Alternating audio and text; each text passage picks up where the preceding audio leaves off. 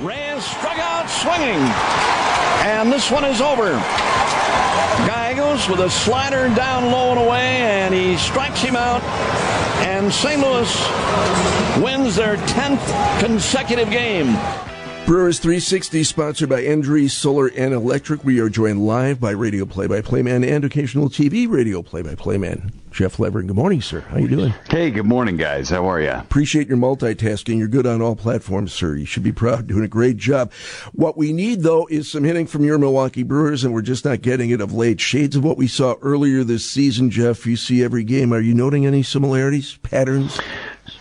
Just the fact that there aren't a lot of hits and not a lot of runs. It's the only similarities. I think that the Brewers over the first couple of games of the series, the Cardinals have just been snake bit a little bit. They've been hitting balls hard all over the place, but they just happen to be fighting some Cardinals gloves right now. I think Craig Counsell said it best last night after the game that, listen, this stuff happens to teams. It happens in May. It happens in September. It happens in April. It doesn't matter. These things happen to teams, and it's just a matter of time before this team breaks out. And I think they will. They had that great series in Cleveland, and then since they got to Detroit, it's been tough sledding for the last week and a half. So hopefully today's the day. Miles Michaelis is on the mound for St. Louis. The Brewers are getting Brett Anderson back, and hopefully the bats wake up against Michaelis. Jeff, quickly take me back to Saturday night. How fun was it to see the Brewers clinch their 4th consecutive postseason berth in the fashion that they did, with some non-superstar players contributing? I think about Pablo Reyes' crazy slide, Manny Pena hitting a couple of dingers. Just representative of the season this team has had. Yeah, it's somebody different every night, Brian. It's been a great group, and it's not Christian Yelich, it's not Eduardo Escobar every day, it's not Willy Adames. It certainly felt like it was Willy Adames every day for much of the summer, but it's different people every day, and I think that's what this team has needed. That's what all these special teams have had over the course of the last 4 years that the Brewers have gone to the playoffs. I had Pat Murphy on the pregame show a couple of days ago, and I asked him what the difference was between this team and between teams of the past. And he goes, listen, there's a lot of youth on this team. These guys have all grown up. If you're looking at a guy like Freddie Peralta, he's never experienced a season that hasn't ended in a postseason run as a member of the Brewers, and that's really cool. These guys are growing up before everybody's eyes here in Milwaukee, and the Brewers are in a really good place. They're in a really, really good place, and it's not just one guy every day that's driving the bus. It's multiple people, and that's what this team's going to need. They're going to need somebody different stepping up once you get to the postseason. Jeff, we won't be able to talk to you before this next event happens, so I want to ask you about it right now. How much are you looking forward to being able to be a part of honoring Uke this weekend in the final home series of the season? It's really cool. I'm honored to be a part of it. I'm honored to be his partner, and more honored to be his friend. And he's been a very special part of my life, a very special part in my family's life. And I've been here for 7 years. Hard to believe that it's been that long. But I'm his 3rd longest tenured partner over the course of his 51 years in the booth. And that means a lot to me.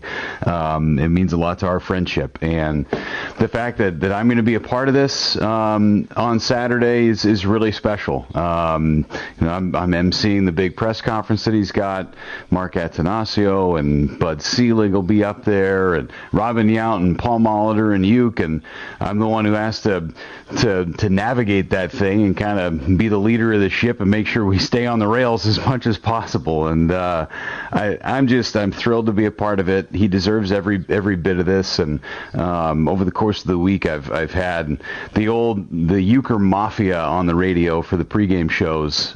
We had Pat Hughes on Monday and Jim Powell yesterday. We'll have Corey Provis on today, just talking about their experiences working with Uke. And I think it's important to have those messages and those stories shared over the course of this week as we celebrate Uke all week long. Yeah, if people can, I sure hope they tune into that. I caught some of your chat with Jim Powell last night. I was doing some errands, and it was just fascinating. What a peek behind the scenes. I mean, there's what we see, or what we hear, I should say, on the radio when you guys are on the air doing what you do so well, but there's that relationship and that camaraderie and that playfulness that you guys have been sharing.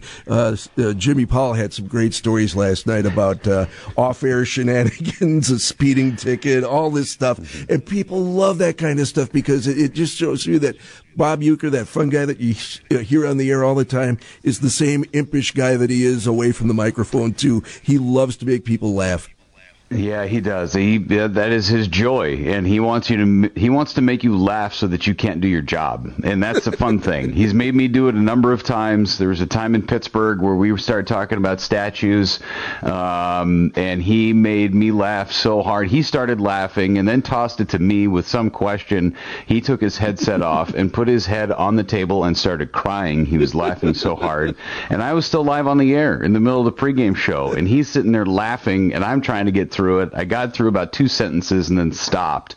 And then I had to take my headset off, and it was about a minute and a half worth of silence on the broadcast. People were listening to the pregame entertainment in Pittsburgh more than they were listening to us because we were laughing so hard. Those are the best moments, and we've had a lot of them in the booth. Priceless stuff. Jeff Levering, thanks so much for sharing that this week as the honors that are coming Bob Uecker's way this weekend approach ever closer. Can't wait to hear the rest of your stuff. Can't wait to hear the call tonight when hopefully the Brewers snap this Cardinal win streak and whittle that magic number down. We'll talk to you next week, Wednesday. You got it. Take care, guys.